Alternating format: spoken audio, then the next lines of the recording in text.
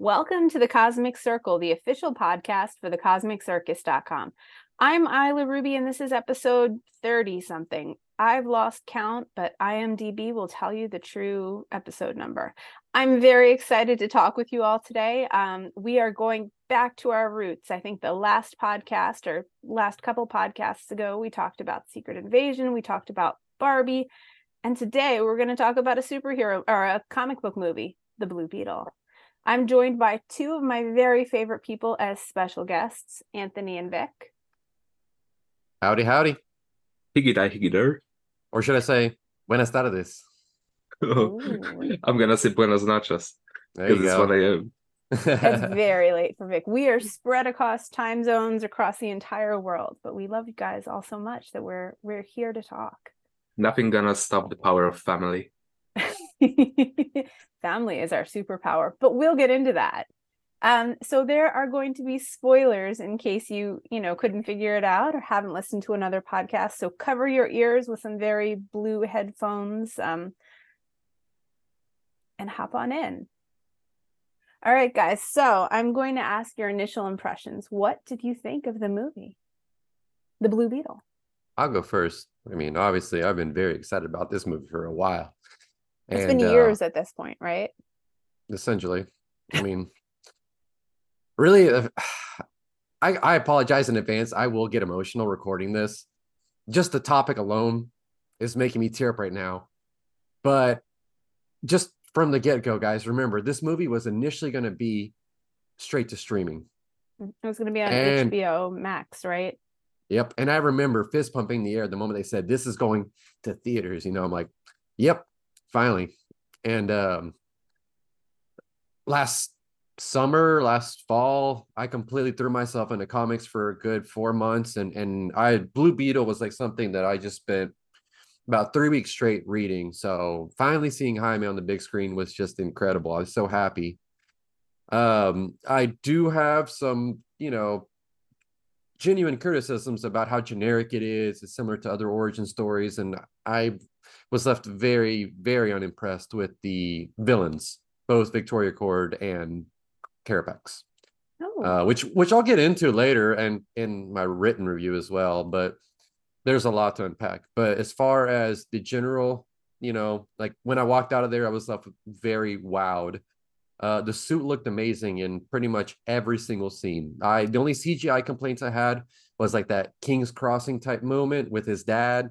That looked bad. I'm not going to sugarcoat it. It looked bad. Sorry. But apart from that, the movie looked incredible. It hit the essence of what was most important, which is family and how they all blend together. I don't think a single person was either under or misutilized. And, you're talking about a handful of folks: grandma, mom, sister, dad, uncle. That's 5 people right there. That's not necessarily easy. I mean, the first Shazam movie did a great job, and I think it had 7, if you want to include all 5 kids and the parents. So DC has a pretty good, in my impression, rolling when it comes to this aspect, which is family. And for them to do it with the Latino family and to do it so well was the best thing that could happen to me this year. How about you, Vic?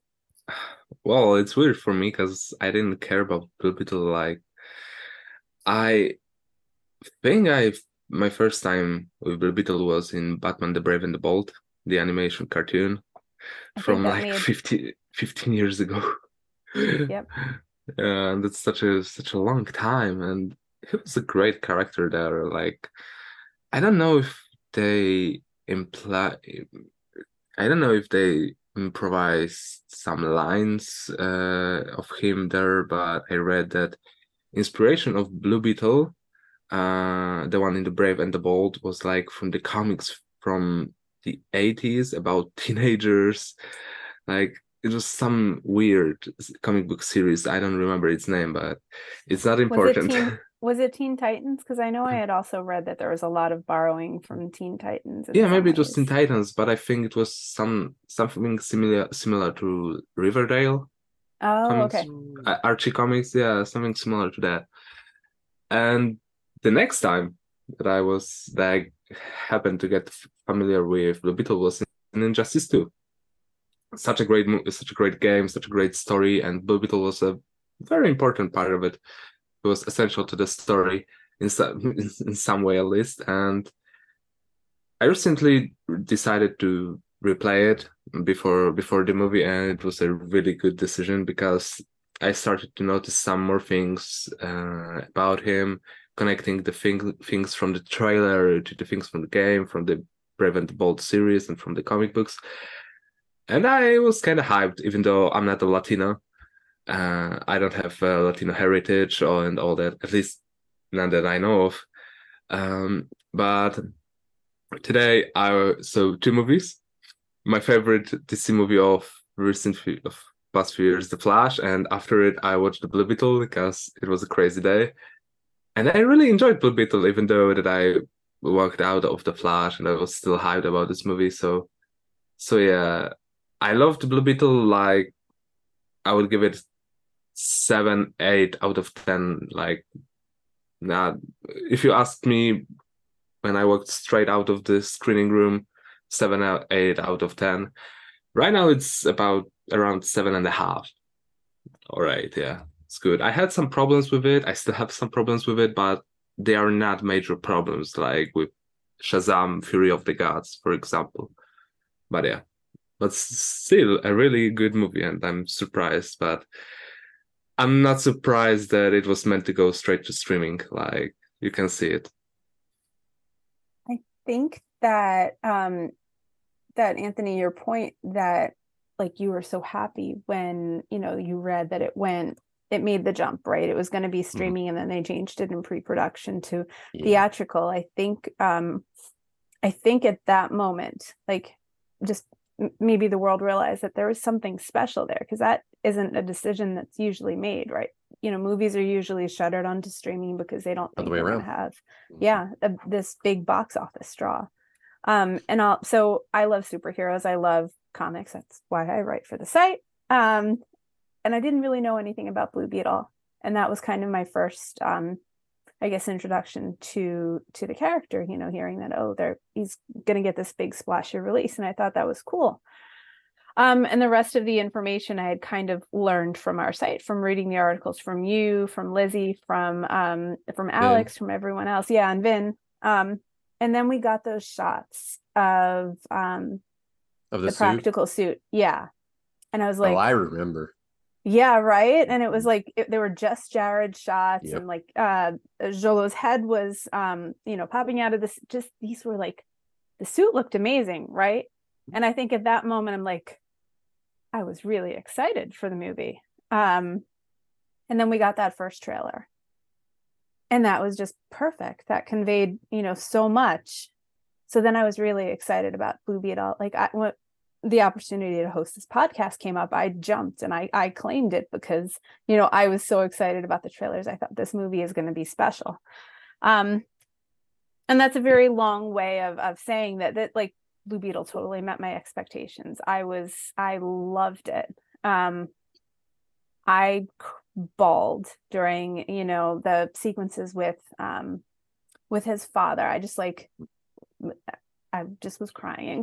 Like, I thought that was so amazing and so emotional. I thought it was a fantastic movie. It was very entertaining. It was a great, and it wasn't really coming of age story, but it was, it just, an acceptance. Yeah, exactly. It was, kind of stepping into this new world. He kind of, the whole movie was kind of about him earning his powers, and like his family, was part of that. He had that, and that was a big strength of him before he, earned the use of these other scarab powers. And I just really enjoyed it, and I'm so excited that, we're talking about it today. It's funny you mentioned the trailers because the trailers really didn't do much. Neither one of them did much for me. Really? No, what carried it was just the sole fact of what I knew about the movie and essentially that suit was just like the first thing that sealed the deal. And I'm like, oh, thank God we're not going fully CGI this time. As much as I appreciate CGI, but man, that suit looks good. Mm-hmm. And it's funny because the shot they got of that was when they were filming that scene where he lands on the car. Which leads me into one of the first things that I noticed was Carlos Ponce. which Mr. Mhm. Perez made a very good point of writing out about a while back that he was going to be on it. So it was one of And he's a those. Puerto Rican icon. Yeah, well, he's a telenovela icon. Like this Yeah. was like, if you think of like TV, like a TV actor that's always been around, this is the guy. He's always the handsome, wealthy guy who plays the lead, who the main character falls in love with. How And do I his know? I used to watch them. Namely, I'll tell you one right now, Dame Chocolate. And it's funny oh, because who else is that? Genesis Rodriguez. If you've watched the Umbrella Academy, she is Sloane, the one that that falls in love with Luther. Yeah, so those two used to be in a show together, and it was, and you know, just in standard telenovela fare, it's wild. You know, she gets hit by a car, loses her memory, gives a baby away, she goes through cosmetic surgery. But to get back to the point, is like Carlos. You've seen Carlos, you grow up with him, and it's just like a blink and you miss it. But when you know it's him, it was just such a given, and it was so funny because it was just so brief. Like, dude, my car, my He was like a bad. Bentley, right? I was looking at the Yeah. IMDb credits, and it's like he's credited as Bentley owner. But you Yep. know, if you knew, you knew. And he's like an Yeah. actor that's crossed over to mainstream. Yes. Like if you see his face, you know who he is. Like Mm-hmm. regular people on the street. Yep. So Um, that was like they're seeing the suit and that, and then when it seeing it pay off now into the movie was neat. Well, I think that kind of leads into the rest of the cast too, because you know the rest of the cast is all pretty iconic and special as far as you know his family goes. They've Mm-hmm. all very well known actors and actresses. I'd say minus the sister that plays Milagro, Yeah, but I that's true. mean you've got to have some lenience. I mean, of course, like a sibling wouldn't be as well known compared to both his parents. Elpide Carrillo, I've seen her in a couple of things. She's been around for a bit. The father, Damian Alcanzar, one of my favorites. He's in Acapulco on Apple TV Plus. Absolutely wonderful. He plays a similar character there, like a father figure who knows best and wants to do best for his son. And seeing him do that same thing as Alberto was awesome. And then, you know, Rudy, played by super famous Mexican American actor comedian George Lopez. Yep. And anyone around my age is going to remember one thing, and that's hearing, Mr. Electric. no, not quite, Ah, not quite. That's a couple years younger than me. No, it's hearing this one song because you fell asleep on the couch and the George Lopez show is on the screen. If you didn't live with that, then I just don't know. I guess you just didn't have a childhood or something. But well, then then I coming down didn't. to, well, I'm so sorry. But lastly, and this was the one that I was like, okay, I didn't see this one coming, was Nana. I'm actually not Hmm. familiar with her, but my God, great She was job in casting. amazing. Oh my God. I said the moment I walked out of the movie, one of the first things I said in one of the other servers, and I had like 5 people.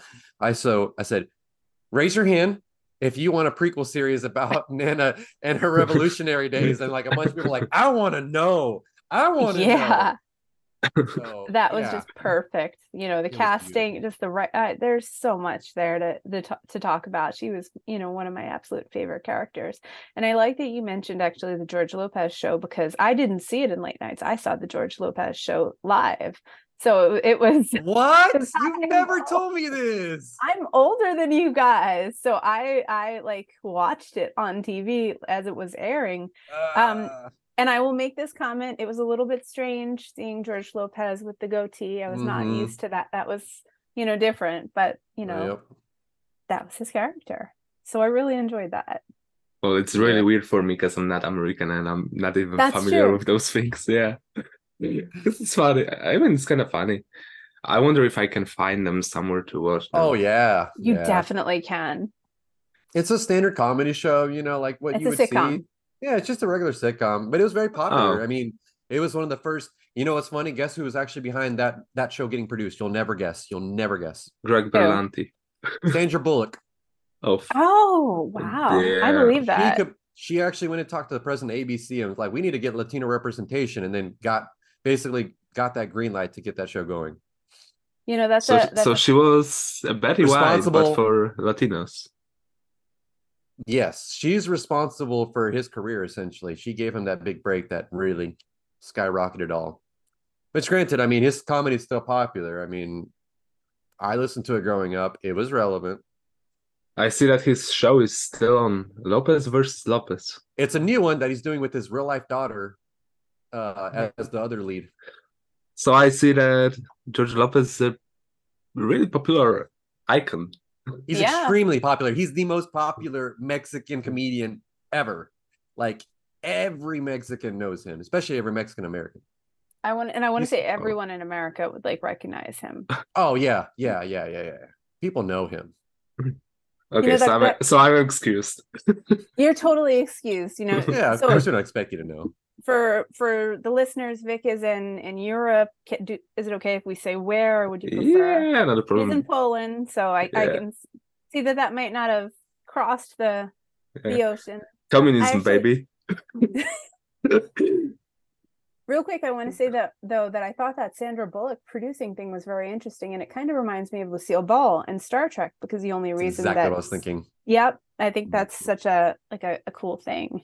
It's awesome. Look at that. Women looking out for minorities. Who'd have thought? Okay, guys, so we talked about this in the pre-show.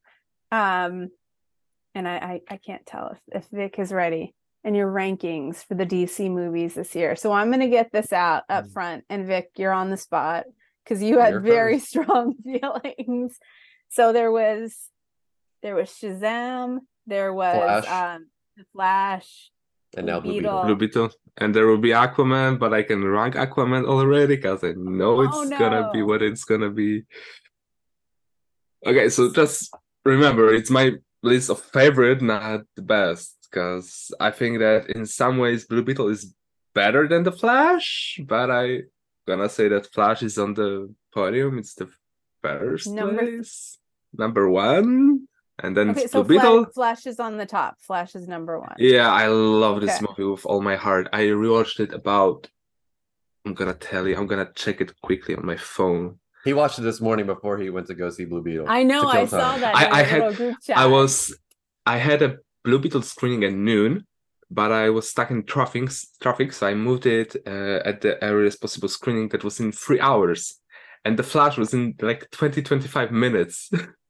So I decided I'll go watch the Flash, and then I go and watch the Blue Beetle. Yeah, because it was tomorrow when we record this. Tomorrow is the last screening of the Flash before it goes on HBO Max. So, okay, I watched The Flash in total, counting today, 28 times. 28 times. Wow. Yeah, I don't have a life. Sorry.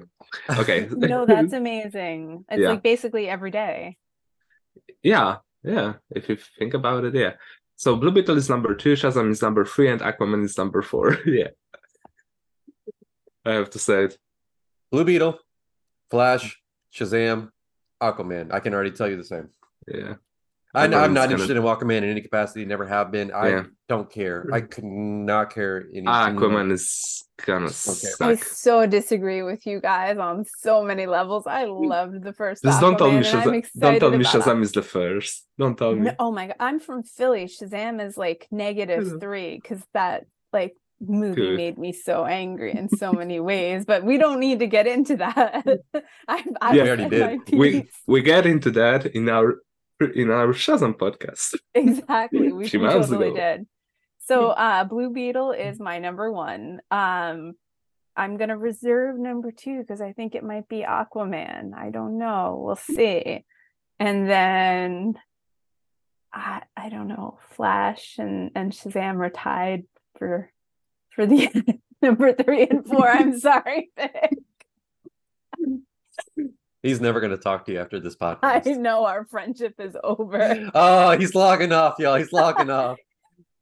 This guy is looking at you and he's really angry right now. We have to say sorry to him.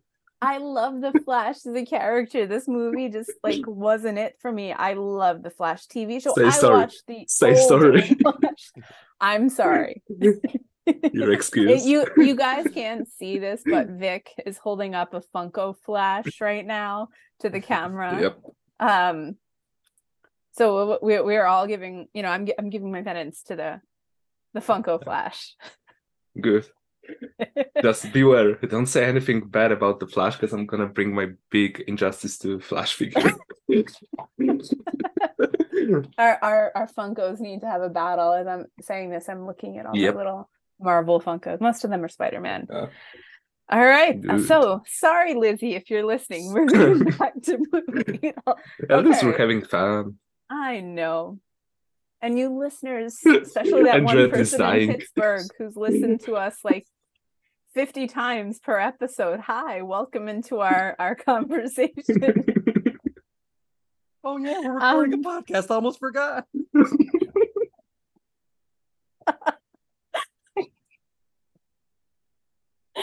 Oh, I can't breathe. I can't breathe.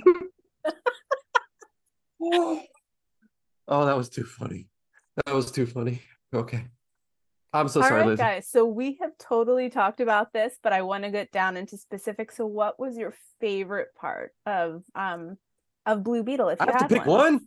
Just okay, you can pick top 3. Okay. Yes. Okay. One of them is there were 3 separate moments, but like it's just like one thing is the fact that Jaime did video game references when he was fighting. I don't know if anybody caught it, but there was more than just a Final Fantasy one.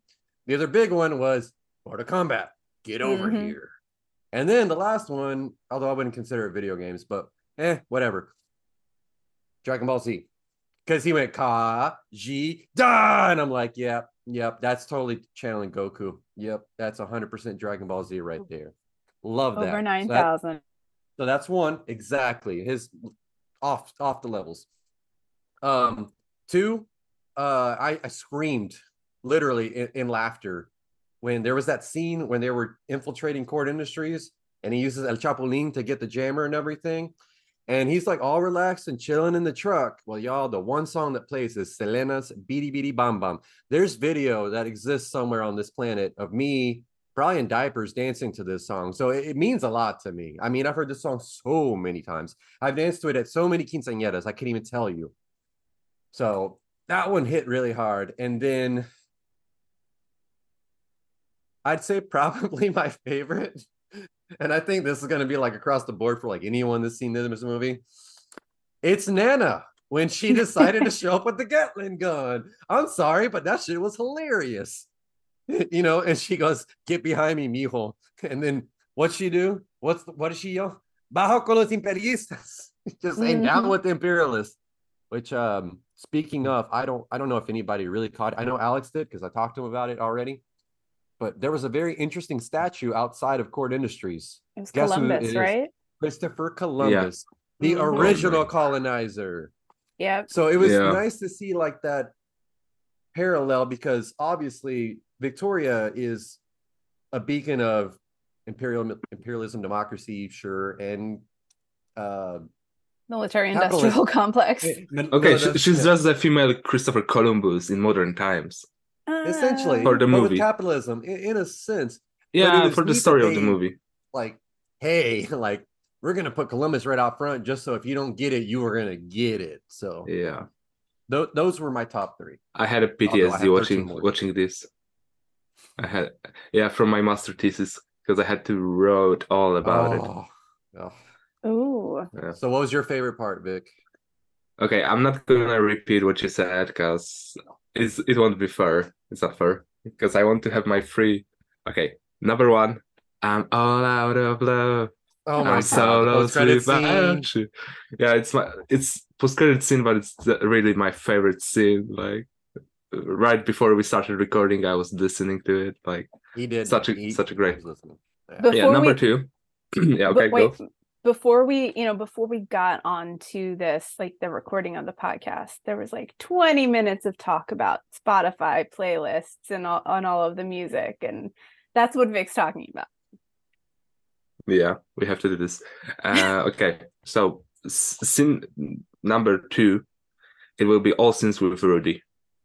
I love Rudy. Rudy is such a great character. I mean, he was meant to be a comic relief, but I feel like everybody knows a person similar to him that acts like this. Like, he was a really down-to-earth character when you think about it. Like, he was right about everything he said. Like, everything he said came true. Y'all, did anybody catch the fact that in the beginning of the movie it says that they'll wipe your memory, and then turns out the Carapac's memory got wiped? Did anyone Yeah, notice that? Because I was just like, he was exactly. right the I whole did damn not time. notice that. Yeah, it was really, really, really amazing, actually. And number three, I'm gonna say the whole family scenes where they're speaking in Spanish, and especially the scenes with father. I really, really love crying at movies. I really love it. Like every time I watch my favorite movies, I cry. I cry. I can cry even on simple scenes. Like it can be an epic scene or a sad scene, but I'm gonna cry, and I love it, and I'm not ashamed of this. So yeah, so the family scenes are my favorite scenes in this movie, and I really think this movie did a better family movement than Fast and Furious did with through all of their fast saga. With So their universe. yeah, so yeah, So what were those are your my favorites? three favorite moments. As I was watching it, I totally thought of the Fast and the Furious and totally like was waiting for just that little call out because I know there was a call out in Shazam to Fast and the Furious and I just kept expecting it for some reason. So I had a couple of favorites. So I want to mention that, you know, that body horror scene. You guys nailed it in how you described it earlier in our little chat, where the scarab attaches to Jaime's spine and like he becomes one and he's like figuring out what is going on and his family is freaking out and all of that. And I thought that was just a really fun scene and the chaos was really well done and really well telegraphed. So I really enjoyed that. So the second part was Nana's braids, Nana getting the Gatling gun, like you said, and just all of that. I loved everything about Nana. I just thought that was so surprising, first of all, like just you know how the character had been set up. And we have this amazing backstory, and I just thought that was great. And also I really liked the lair when they're at the Cord Mansion and Jenny and Jaime, you know, go down the stairs, the funky stairs with the scarab, and they discover, you know, this whole layer, right? There's the music, there's the suits, there's the blue neon. I thought that was so much fun. And just a really cool reveal. So I really enjoyed that part. Okay, so I know we talked a little bit about some criticisms. Was there anything that in the movie that didn't work for you? That was your kind of least favorite or that you would wish they had done better? And Vic, I'll start with you. Yeah, so basically Victoria Court. I love Susan Sarandon, but to me she felt like Julianne Moore in Kingsman 2. Basically, for me it was the same character. She you could have just removed her from the movie and it would be the same. Like I didn't care about her at all. Another thing, I think that I'm not a big fan of origin stories recently. Like the last origin story that I really liked was, I don't know if it's good to say, but it was Man of Steel. And it was 10 years ago. Like after this, I didn't like the movies that show the origin stories of superheroes or villains. Even Joker. I like Joker. It's a okay movie, good movie, but I didn't like the whole origin story around it. So so yeah, so Blue Beetle could have done it better for me. But I'm not gonna say it was a bad way to do that, but I don't know. I feel like I needed something more from it.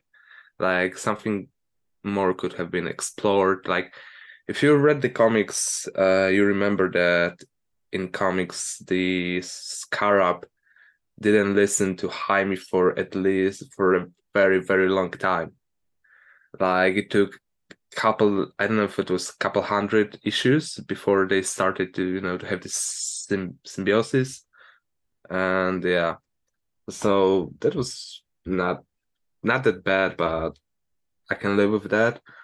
And the last thing, I think this movie was kind of too long at some points, and the whole final fight could have been removed or cut or avoided. And yeah, so yeah, so this movie is really good, but I still have some minor things that I don't like. And one major thing that is the villain. Yeah. But we could have feel that she's not gonna be a good villain from the first trailers. Like, yeah. How about you, Anthony? I actually have a couple things I didn't like about the movie, and he already touched upon it, like namely the villain. Villain was very weak. Um, and this consensus I've seen with a bunch of friends that have seen the movie as well. I mean, I don't see a single person walking out there saying, "Yeah, the villain was great," and it's just almost unanimous that we don't like it, which is fair. Okay, you know, it was supposed to be Sharon Stone. It probably would have been a little bit different had they had her instead. Um, but you know, it didn't affect it so much that it killed me. So it's just more like I wish they would have done better with it, but I'll take what I got. And really, my biggest thing about the movie I didn't like was the relationship between Jaime and Kajira in general, because Kajira, like, I understand she's a sentient AI that's also alien, and but man, there was like no personality when she spoke. I mean, those voices Yeah. on TikTok that do voiceovers have more personality than she did. And they went out of the way to hire Becky G. Mm-hmm. It's like, hey, let's grab Jim Carrey and have him phone it in. Why? You're spending the money, get the product's worth out. So I was very, very frustrated. Not just that, but they had very few interactions. In the comics, I mean, she does a little more than what it was in the movie. I was left lacking because that was one thing I really liked was seeing Jaime react to how she talks to him. You know, they think about that final thing she said to him when he's kissing Jenny. That happens a couple of times in the comics where she's like, "Hey, you know, this is happening, or you know, you should check that out." Blah blah blah. So when it's all said and done, I really hope that they come up with some excuse and you know, oh, okay, now that she's bonded with Jaime a little bit, now she actually has a little bit more leeway to talk with him or something. But for now, I just feel like all they did was say, "Hey, Becky G is the voice. Come for that." But then they didn't do anything with it. So why? And then the soundtrack for me was good, but not amazing. But I'm talking about the score. I'm not talking about the songs played in the movie, like just what was made Mm. for the movie. I I like it, but this is the way I described it in my review. It reminds me of the lobby music when you're in Call of Duty waiting for a match to start. And that's not what a movie theme should be for a superhero. But I think about Yeah. it, okay, he's alien, or not he, it's alien technology. So, of course, it's going to sound like all, you know, neo retro futuristic. And he lives in a semi advanced city. So I can see why there'd be more technical stuff in there. So, those are my biggest gaps with the movie, which in reality aren't that much.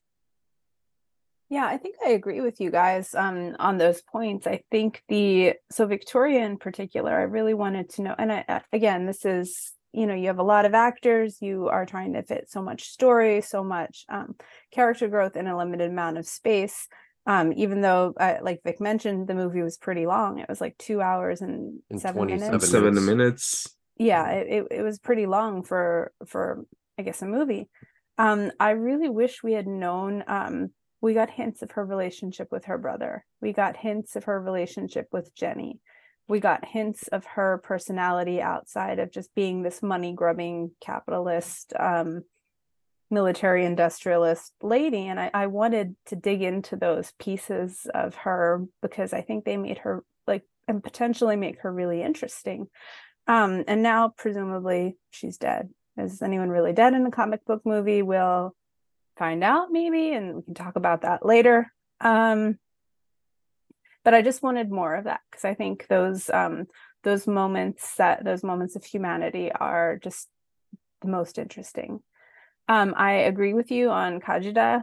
You know, it felt like she was just a computer. She was not actually with her own personality, even though there was all this emphasis on how she chose him, and specifically him to be, you know, to bond with. And, you know, she had chosen Dan Garrett before, the archaeologist, and she did not choose Ted Cord, for whatever reason. So she's got this mind of her own, and we didn't really see that in those interactions. And I think those were my main criticisms of it. Just like you guys. So now I want to get into a little bit about the cultural references, because I know we talked about this a lot over DM, and like we had a huge list, and there was a lot of cultural specificity in this movie, and a lot of things that seemed like they were very, like important to, the community. So I wanted to hopefully talk about them and talk about, what you guys thought of them. And I'll start because I want to mention the Vicks first, because even if you're not, you're not of that heritage, like you see that and you realize, like, my family has an immigrant background, and like, that was still a thing for our family. Like I know that like the little Vicks pot, even though they didn't have the labels, is like gonna help you. Mm-hmm. No, Vapor Rub is iconic. If you don't have it in your household, what are you doing? Mm-hmm. And although one of my good friends, Joseph, he did make a reference that cracked me up. He's like, I give this movie a 8 out of 10, and the only reason why I don't give it a full 10 is because it was missing two things: the left and the right chancla. Oh, and those are slippers, right? Yeah, the ones that mom's Yep. has like homing missiles, which of course he says it in jest, but I was like, yeah, you're right. We didn't see a single chancla, man. Something's up. But then again, Jaime's a good kid, and so is Milagro. So there's no need for a chancla, so I understand. But man, I sat there and I counted, and I think I got like 20 references. I don't know, but I have a long list. Do And we want some to of go them are through the list? some of them are words, some aren't. I'll tell you the ones that really got me, the ones that are just like, holy crap, I can't believe they did that. So starting off from the very beginning of the movie, I know you guys aren't going to know this at all, but it starts off with Calle 13, and they're a humorist rap group. So like, think like Lil Dicky. Like they Mm-hmm. do rap music, hip hop, but it's humor, but they also speak on like things. They have another song where they strongly speak about a girl who goes to the United States and comes back and acts like she's all white. It's great. But this song in particular is a party song. Like you put this on, get people out on the dance floor. And Alex said the moment it came on that the whole theater started singing the dang song. I was like, man, I should have flown to Puerto Rico to sing this movie. I was in there with like maybe 12 people. It was quiet, but you know what? It's okay. And that really got me. I was just like, that's a way to start a movie and really open up my eyes. And like I mentioned earlier, there's other songs that they put in Selena, but I jokingly said at one point, I'm like, it's not really a Mexican American movie if they don't have El Chente, Vicente Fernandez. He's like the Elvis Presley of Mexican music. Like women swoon over him, and he sells out stadiums and everything. He recently passed away a few years ago, but he's still an icon. He's still a legend. So then they put on one of his most famous songs of all time, El Rey. Like anyone that's ever been to a quinceañera or anything around Hispanic people, you've heard the song. Believe you may not know it, but you've heard the dang thing. Mm-hmm. And on the topic of music, just because I've got a couple more that came to mind, Los Trio Panchos, I would equate them to like a really classic band from like the 50s, like man, I'm trying to think of like the Ink Spots almost. I mean, Hmm. I'm talking about like way back. They did folk music. It Yeah. just popular. And there were some other minor ones, but I don't really care about. I was just very happy with that final fight scene because they picked one of the most iconic hip hop groups of all time, and that's Cypress Hill with I Ain't Going Out Like That.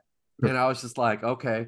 It started off and I couldn't hear it too well. And I'm like, man, that sounds like they're playing Cypress Hill. Oh, that's Cypress. Oh, let's go. And I was like, yeah, this is going to be a great scene. Everything's going to hit hard. Another little thing I noticed is when they were in the house, like I think grandma was going through the channels, and one of the programs that two of the programs that come on are hilarious because they reference one, and the other one is just a great memory.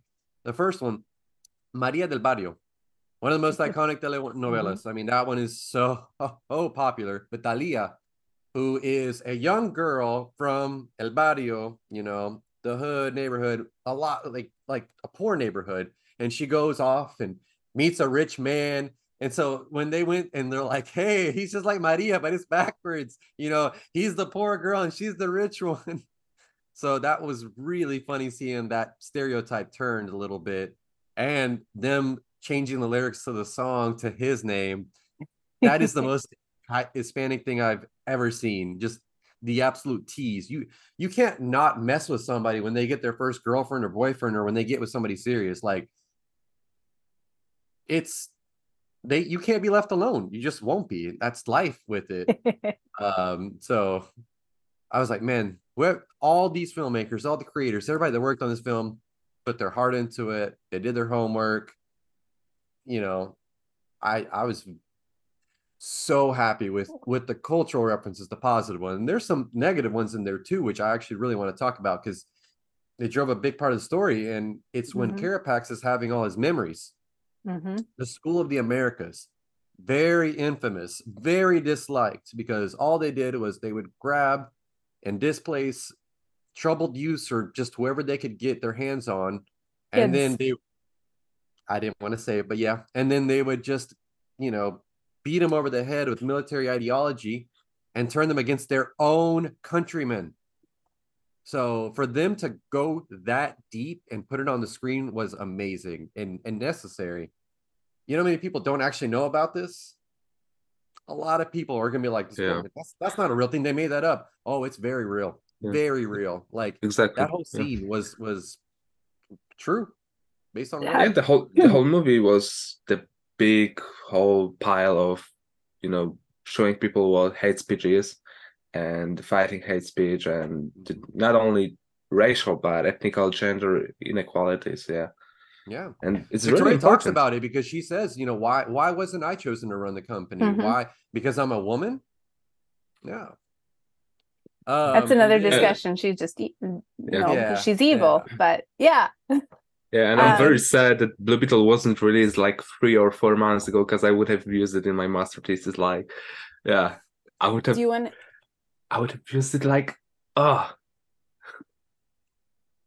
And the other reference were the ones on the television, is when she was scrolling through, is Sábado Gigante, which is literally it means giant Saturday, because it's a multi-format show that lasts about 3.5 hours. I used to watch it every Saturday night with my grandma.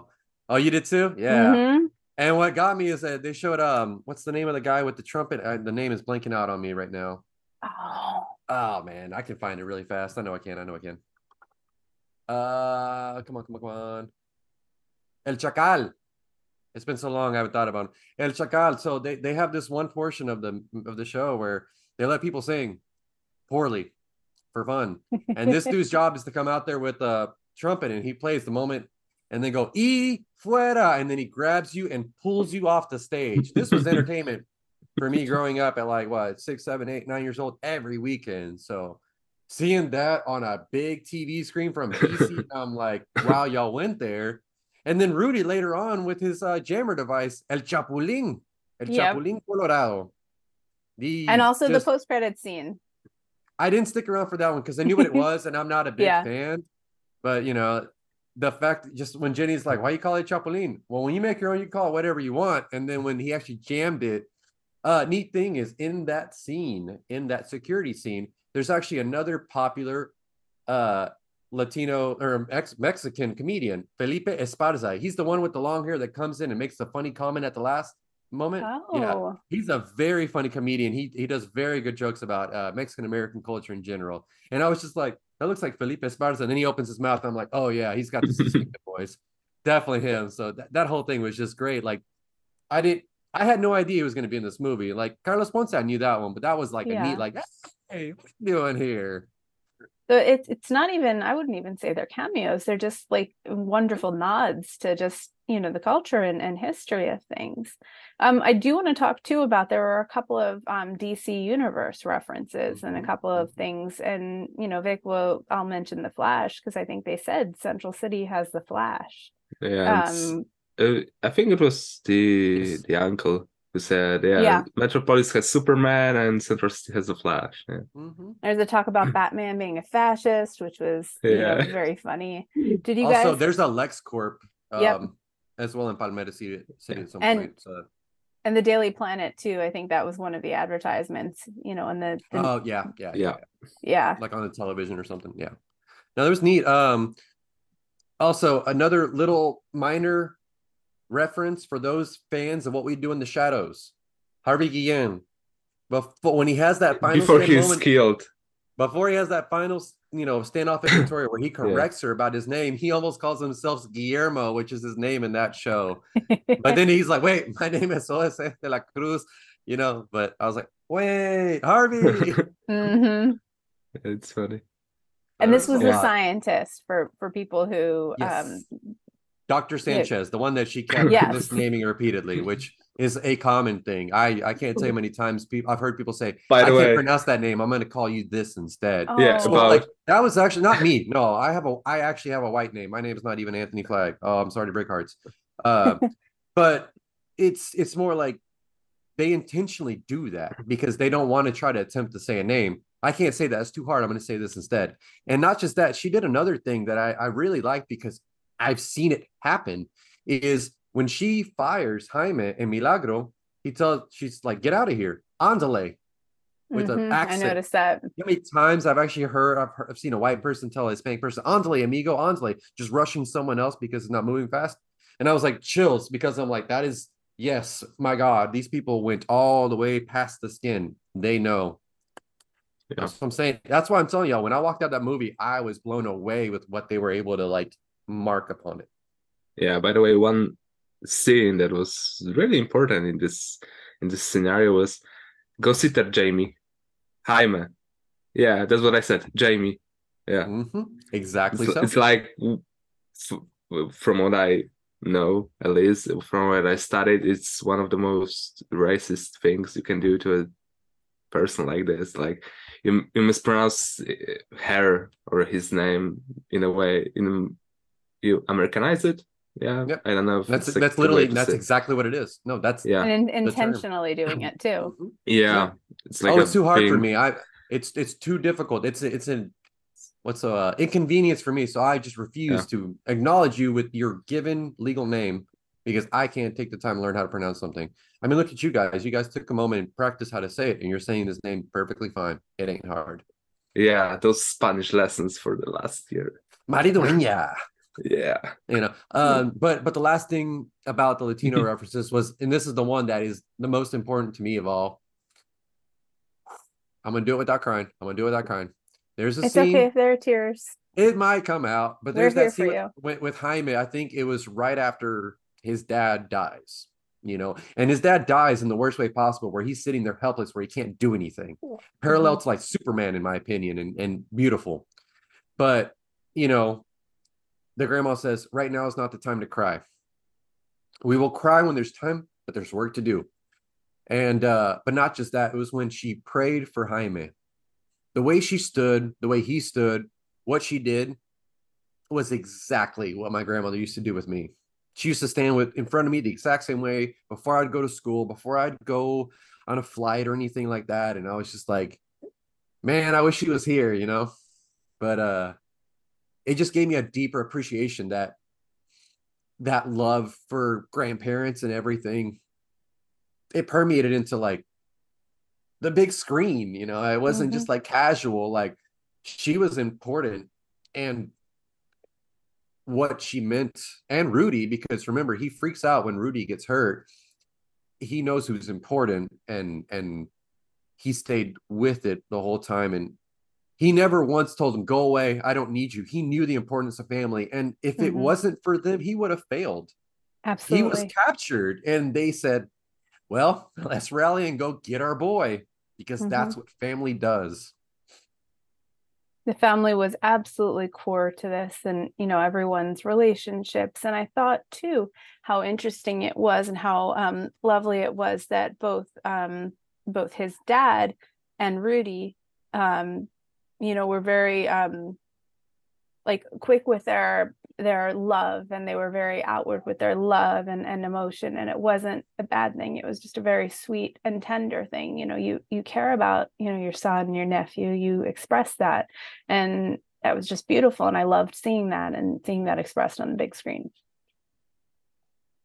It was just great because they touch upon the hardships that Mexican Americans really do go through, like talking about how Alberto was working 3 different jobs at any given time to make sure that they had everything they needed. That is true. And for a lot of people, it just don't even fathom. But I know people that get up in the morning and they'll go and cut grass. And then when that part of the day is over, they'll go and they'll be a busboy and do something else. And at the end of the night, they'll go busboy at a bar until it shuts down, go sleep for 6 hours, rinse and repeat. And guess what they don't do? They never complain. And they show up with a smile. And they work harder than anybody else, you know? And it is literally a cultural thing. Yeah, I really love I really love the scene from the beginning of the movie where he says when he and Jaime's mom, she says, "We don't have money for it. It's not time to talk about money." Like when he gives 25% tip. It's like 25% tip. And she's saying, you know, they need it more than we do. Like, even though he's low on money, he's still looking up for someone because he knows I've been there. I've been through that. They need it. I'm trying to help. Today, we don't worry about the money. Yep. Yeah. No, that was beautiful. To shift a little bit, you know, we have to talk a little bit about the box office. And, you know, we're nearing kind of the end of our conversation, unfortunately. You know, what are your thoughts on, you know, on the box office? So we talked a little bit about in the pre-show about, you know, this wasn't a very high budget movie according to Hollywood Accounting, but maybe it was. And the box office, I think, was less than The Flash, which arguably had a lot more marketing. It had, you know, the stars were allowed to promote it. There are a lot of things went into it. What are your feelings? I'm not one to count money, to be honest, and I've never done so. I do want this movie to succeed, but I think seeing how the reaction is for most people as they've been walking out and the cinema scores, decent. People like the movie. I mean, I'm going to sound like a hypocrite. I don't really care about Rotten Tomatoes, but at least on the audience score, it's like 90 something, which is pretty incredible. Like in general, people are enjoying this film. Like no one's coming out and saying, yeah, that was, you know, horrible. I can't believe I wasted, you know, 2 hours of my time. I understand a lot of it's paint by the numbers and it's just true, but ultimately still not a bad movie. I just don't understand why we're so quick to doom a movie just because that first weekend it didn't blow up. Brian, I love you, Brian, head writer of the Cosmic Circus, mentioned, he goes, look at Elemental. That movie did not start off good and then ended up with 400 million. Yeah. And I know this isn't a one-to-one comparison, and there's so many other factors and things that make things different. But we're so quick to write it off and without realizing, you know what, it might not always be the dollars. Although I understand for executives, at the end of the day, that's exactly what matters to them. At least James Gunn has said like 5 times by this point that maybe this movie's not part of the continuity or whatever, but Jaime is staying and he's going to be incorporated into the universe. So at least it gives me some hope that this is in my head the best scenario that can happen. National Cinema Days this weekend, next Sunday, August 27th. And if you don't know, that means tickets are $4 for all day, all formats and everything. So I've already been putting that out there on my social media to tell people, hey, go watch Blue Beetle on Sunday. It's going to cost you $4, $8 if you go with 2. Do it. And maybe this won't be like a big spur. I mean, I can't imagine one day doing all that big of a difference. But what I think is this, maybe a few more people actually go see it. That word of mouth spreads. And then there's your domino effect. And even if it's not like, oh, okay, this movie ended up making 250, it's going to hit max eventually. And people are definitely going to watch it then. And this is what most of the conversations are going to sound like. And it's going to be this. Why didn't I watch this movie in the theaters? I can promise you most of the people that didn't see it and then go back and watch it on Max, and they're going to be like, oh, this was during the summer. This would have been a great time with the kids or whatever.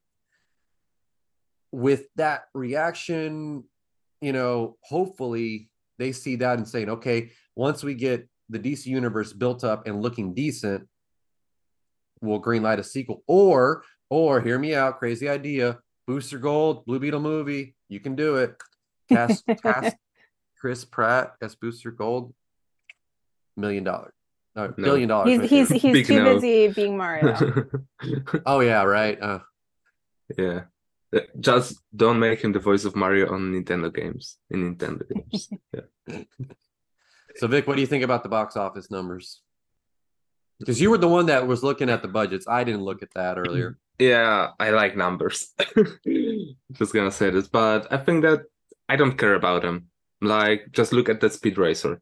Like, this movie didn't make any money, but I love it. I love it. I know people who love it, but it didn't earn good money.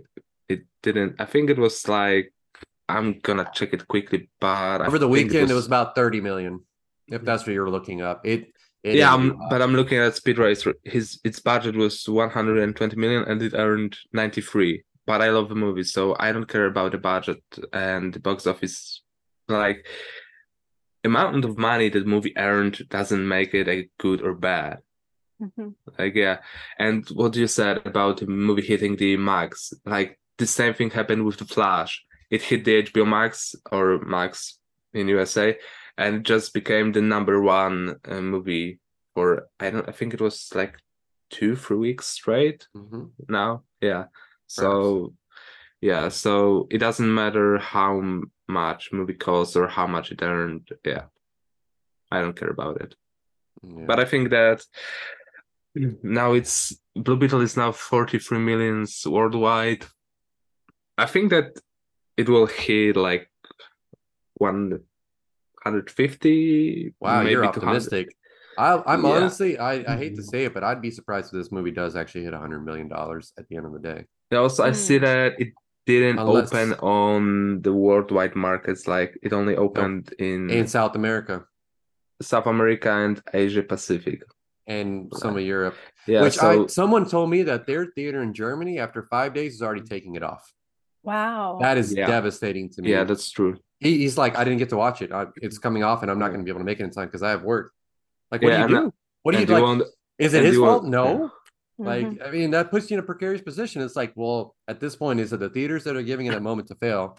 But granted, we didn't talk about the big elephant in the room is that there's a damn strike going on right now where Yeah. these Yep. actors can't even promote their own movie. Like this poor kid, it's his birthday. It's his Yeah. first major film role, and he can't even say anything about it. It has to be Yeah. his mom posting a picture of him. Like that is just It's devastating. it's a You know hard he's proud. thing. Yeah, Yeah. like you know he's proud. Like, have you seen the video when they told him he was Jaime? He cried, and then he Yep. called his mom, and they're all crying, and now I'm crying. Like, Yeah. and they didn't get their chance. And I saw another one of Bruna's friends, where they took a picture of her, I think like on Times Square or something, looking up because she can't do it. Like this Yep. sucks. You have to play the game, and hopefully the writers and actors get what they deserve. But I feel so bad for them. I know they're proud. They can't tell anybody. I want to shout it Yeah. from the rooftops, but they can't. And I'll do it for them. I have been. exactly. And I I think have been as best as I Higher can. stunt doubles. that's where the Blue Beetle Battalion comes in, right? That's Yeah. where all these folks talking about it, that's where we come in. And to echo what you guys said, I really want this to do well because I think, it's just such a charming movie and I want to see more of this universe. Which actually brings me back to Do our we have time end for one last questions. thing? Yeah, I think I let's know do what it. it. I think What's I know up? what it is. I Do know you what want you're going to to? bring. Can I say it? Sure. Okay, I'm just saying it. That was absolutely, without a doubt, Jason Sudeikis. I've watched Ted Lasso Yeah. 5 times over. I have watched SNL for 15 years. That was Jason. You can't convince me otherwise. Or if it Yeah. was a really good voice actor doing his likeness. You can't. I'm sorry. That was Jason. Look at the photo. That was him. Listen to the music. It was a Ted Lasso music. Ted Ted Lasso Lasso would team. definitely yes. So Ted Cord, if you guys, I don't know why you're listening to it if you haven't seen the Blue Beetle yet, but again, huge spoiler. Their mid-credits scene is this very grainy video transmission of someone that you're gonna have to convince me otherwise that it's not Jason Sudeikis saying, I'm alive, tell Jenny. Yep. Be continued, basically. Fun fact, it was this similar scene was supposed to be in The Flash, and the original post-credit scene for the Blue Beetle was different, but I changed it. So Oh. now the original scene, post-credit scene from The Flash, where Ben Affleck was supposed to call Barry, find us, help us. I think it was similar to this, where it's Barry's in the apartment and all the monitors turned on. Yeah. So now they used it in the Blue Beetle, which I think is nice, really nice. Very well done, because they can always escape the fact if they don't ever get him or if they don't end up using him, they can always say, well, we didn't actually show you him, so it wasn't him. Or maybe he didn't want to do it because there was a strike, and if they showed his face, well, it wouldn't be good. Because come on. I'm going to stand by Lizzie's reporting from a long time ago when she. Yes. I mean, the Cosmic I'm Circus just saying. I first. remember that. Of course. I don't ever forget it. I'm not going to argue. It was Jason Sudeikis. She gave me like a nudge, wink, wink. She goes, "I'm about to post something that's going to make you happy," and I just stayed quiet. I waited, and then I saw it, and I'm like, "Okay, yeah, that's Merry Christmas, Happy Birthday, everything." Yeah. I really hope they use him in DCU in the future, because there are projects that are being written off, or they were announced and they're not in works anymore. Yeah, just like Constantine. But thankfully, Constantine is still in works. Yeah. Do you guys think, given what we know, given where it ended, given the other Scarabs, should there be a sequel? And what do you, if so, what do you think should it have? Well, we got to find Ted Kord. We got to see what happened there.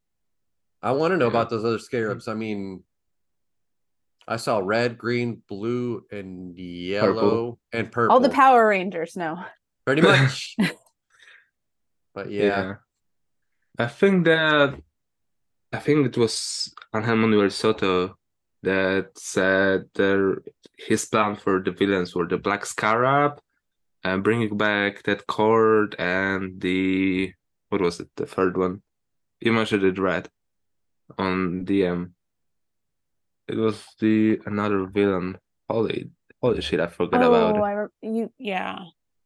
Yeah, but I think as a trilogy, then that's what we can expect. I mean, I don't think Gunn will interfere in it as much as he would in different projects.